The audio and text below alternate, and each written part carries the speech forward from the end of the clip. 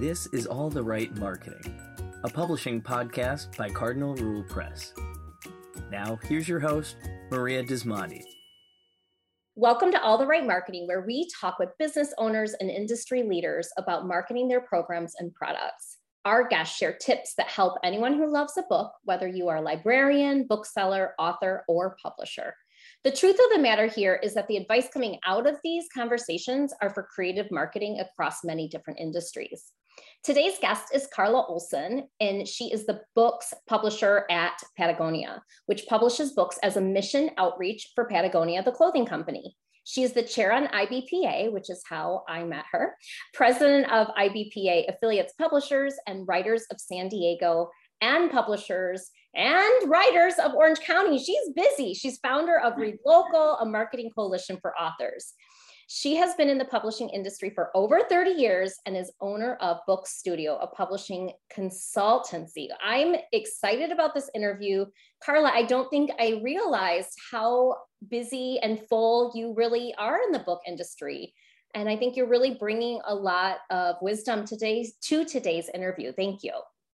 Oh, you're welcome. It's my pleasure to be here. So let's talk about your role at Patagonia. You've been with the company for how long? I've been there almost 10 years. It will be 10 years in June. And basically what happened is 10 years ago, or a little bit over 10 years ago, I was approached by Patagonia, who had a small publishing program. And they wanted someone to come in who had solid publishing experience. I also have quite a bit of book packaging experience, which has served me well in this role, but they wanted to expand the book publishing program. And so I stepped in and grabbed this opportunity, which has really been very, very phenomenal. So since then, at the time that I stepped in 10 years ago, they'd published 12 books. We've now published almost 60. Wow. Wow. What growth over the course of 10 years. That's excellent. Yeah. So I actually heard you speak somewhere, and it was about the similar topic about greening your publishing program, and it might have been with IBPA, but I took notes furiously and I went directly to our printer and I said, we need to have a conversation. I need to make sure that our program is green and that we're following these specific things. So I'm excited to share this with listeners because we were able to make some changes that I was pretty impressed and proud of. So let's dive right in. What can publishers listening do to help green their programs? Like Patagonia, which we talked about before the interview, is really living and breathing their mission as a company and a brand. Right. So the Patagonia mission statement is we are in business to save the home planet. And every decision that we make is colored by that mission statement or influenced by that mission statement. So several years ago, we challenged our printers to work with us to print our books on only 100% post-consumer waste recycled paper. And I would start out by saying, if you're going to make any change in the way that you print your books, that would be the one. Of course, paper is the largest component of any book, so you can have the most impact by making that decision. Don't let them deter you. FSC is not the same as recycled. And FSC, although it is a step in the right direction, so Forest Steward, I think it stands for Forest Steward certification, which means that you are you are certifying that the paper that in the book comes from a legitimate forest, not old growth forest. Mm-hmm. However, cutting down a tree is never the best option if there is recycled content available, which there is in abundance.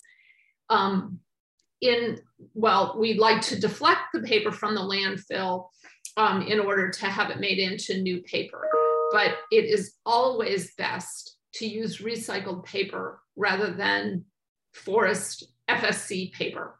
And the printers will sometimes tell you that that's not the case, and make an argument that it takes a lot of fossil fuel to gather the paper and scrub the paper so that they can make it into new paper. But the fact is, it's always better not to disrupt a natural landscape, and to let the natural systems exist the way that they are, instead of cutting down a forest. And even replanting trees is not the best option. So you understand, paper plantations are oftentimes, when printers say that there is 2 trees printed for every 1 cut down, what they're referring to is a paper plantation, which is replacing natural habitat with more conventional farming kind of practices. It affects the water table. It affects other species that are grown together, and it's really not something that you want to participate in. So go to your printer, ask them about what recycled papers they have available as their house papers. And another option, and sometimes when you're doing smaller printings, this doesn't work, but is to work directly with a paper broker and bring the paper to the print job. You know, that's a question I have, because right now the US printers are having a hard time sourcing paper, but I wonder if publishers were reaching out, and instead of asking for the FSC paper, if they were saying, I want 100% post-consumer waste paper, if that would be a different story, if it would be easier to source. Yes, there are significant challenges with paper right now, and you need to plan. My production manager just told me that she's ordering paper 12 weeks in advance of printing. Mm-hmm. And that's longer than we've ever seen. And paper is also, it's expensive. All paper is going up in price. Yeah. I do believe that if more publishers ask for and understand that recycled paper is an option, that the paper plants, they have the capacity to make paper from FSC, or they have the capacity to make paper from recycled paper. And either one, if there's more demand for recycled paper, there will be more recycled paper. And I actually do believe the price will go down. That's my conjecture, but I have spoken with brokers who have said that that's true as well. So if they opt to make more recycled paper and it's more available, it will be more affordable. Right now, I mean, it does cost a little bit more, but I'm also seeing from the consumers that we're working with and from our book distributor that we can actually increase the price of the book by about $1, because we are using sustainable practices, obviously, with our books. And by obviously, I mean that there's a note on the back of the book that says, or on the copyright page or somewhere, that says that the book was printed on post-consumer waste recycled paper. Wow. And as a consumer, I will say, you can see we love books in our house, and this is our family collection of books. We have a friend who publishes on 100% post-consumer waste paper. And I know as a consumer, I don't see any big difference. I wouldn't say the paper is less quality at all. And so for those publishers listening, if you're concerned about that, I would take that out of your concern bucket. So I can say that I've seen dramatic improvement in the quality of the recycled paper over the course of the last 5-6 years. Okay. It used to have somewhat of a yellow cast. It no longer does.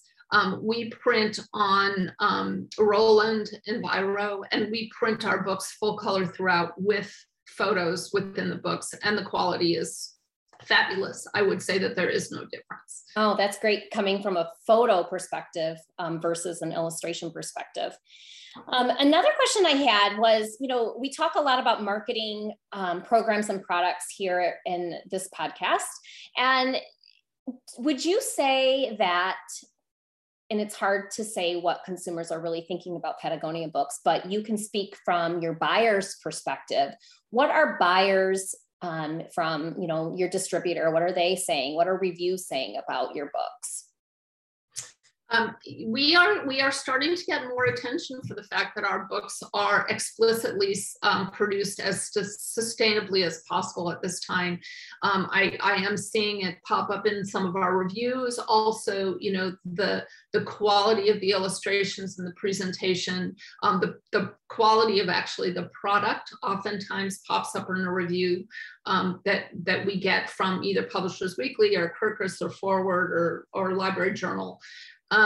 Also, we are hearing from the reps that it is a sales advantage. I think a lot of it has to do with the fact that it speaks to the integrity of Patagonia products, that they can say that recycled paper is used in the making of this book. Just so you know, about 72% of Patagonia's clothing products are currently made from recycled materials. So it would be disingenuous for us not to print our books on recycled materials. So it speaks to the brand and strengthens the perception of the brand. Yeah, absolutely. And so what's next, Carla? What is something that you're looking forward to in the future for your work at Patagonia on books? Well, so here's what I would say is our next battle with the publishing industry. In fall of 2019, we announced to the industry that we would be no longer printing advanced reading copies or galleys. They are a complete waste of paper as well as fossil fuel, moving them around to reviewers. They are also because they oftentimes end up being sold in Amazon Marketplace as from third-party sellers. They also sort of mess with the buy button for publishers. So I'm on a campaign right now to raise awareness about the fact that we really need to move away from this system of printing advanced reading copies for reviewers. The pandemic really helped with that because during the pandemic, many of the review systems, Publishers Weekly, even the New York Times, the Washington Post, all moved away from having printed copies sent to a big room where they were organized and people could, pull the copies. And I'm seeing more acceptance of digital galleys, which we do through Edelweiss and other systems. So I'm really emphasizing that with reviewers and asking other companies. I think the reviewers are open to it, but I'm seeing a slide back to publishing companies are starting to print advanced reading copies again. And I think we want to kind of keep pushing forward with these digital copies, which cost nothing. I mean, they cost a little bit to upload. So it really is a savings. So let's try to shake up that part of the industry. There's absolutely no reason. I like that. And it's saving us money too as a publisher, a lot of money. Mm-hmm. Yes. Yep. And, you can take notes on a digital file. You can, there's really in my opinion, there's no excuse, or there's nothing that outweighs the damage that it caused to the environment by printing these books that really shouldn't be printed. So that's my next battle. We're also looking at, and we are constantly looking at the factors, the other elements that go into printing a book. Inks are pretty good. You want to make sure you're not using petroleum-based inks. I think most of our inks, we are using soy-based inks. At Patagonia, we don't love deflecting food products into other kinds of non-edible products, non-consumable products. But, so we're encouraging, kind of watching what's happening with inks. Adhesives, that kind of thing. Finishes, be careful about the finishes that you use on a book because many of them are very chemical. So just ask I am finding that most printers, well-established printers, do have someone on staff who is their sustainability expert, and just ask a ton of questions. Make your printer your partner in this endeavor. There's also a lot of great experimentation going on with alternative papers, paper made from straw, paper made from, other kinds of products. And so we're kind of watching that. There's nothing that really right now that works to the quality that we want to establish in, so that the book is lasting for a long time. One question I get a lot of times is, if you're so sustainable, why don't you just do ebooks? And so I'll address that for a second. It turns out that studies show that in order for an e-reader to offset its sustainability, its carbon footprint, the user needs to read 20 to 25 books. And that is way more than the average that most people read. So we have chosen, we do publish ebooks, and industry standard, we publish about 25% of our books are ebooks, are sold as ebooks, but we have chosen to not just go full E, because we won't be able to get our message out to as many people as we would like to. So, and share our books with them. And we want to support independent bookstores, and, we want to not just sell on Amazon. There's all kinds of, things that, I think those would be the other things that you should look at for sustainability, is supporting independent bookstores as much as possible, and working with programs like IndieBound and bookshop.org to kind of deflect a little bit of the power that Amazon has. So just things to think about. Absolutely. This is wonderful. And I thank you for your passion and your commitment to the brand. And, it's just really great to talk to somebody on a team of individuals who are constantly striving towards a certain goal and working through many different goals to get there, many different avenues to get there, many different strategies. And it's really great. And I hope that publishers listening, can really be inspired and motivated by that. Carla, we will include the link to Patagonia Books and the social media handles in the show notes, but I want to thank you so much for your time today and for joining us. You're welcome. And I will just mention that I'm doing a longer discussion of this topic at IBPA Publishing University, the virtual half of IBPA Publishing University. We will include the link to the virtual PubU. Thank you so much. I appreciate that. Sure. Thank you, Maria. Have a great day, Carla. Okay. Absolutely. Thank you. Cardinal Rule Press offers a variety of support to authors, booksellers, librarians, and families. Find out more at cardinalrulepress.com.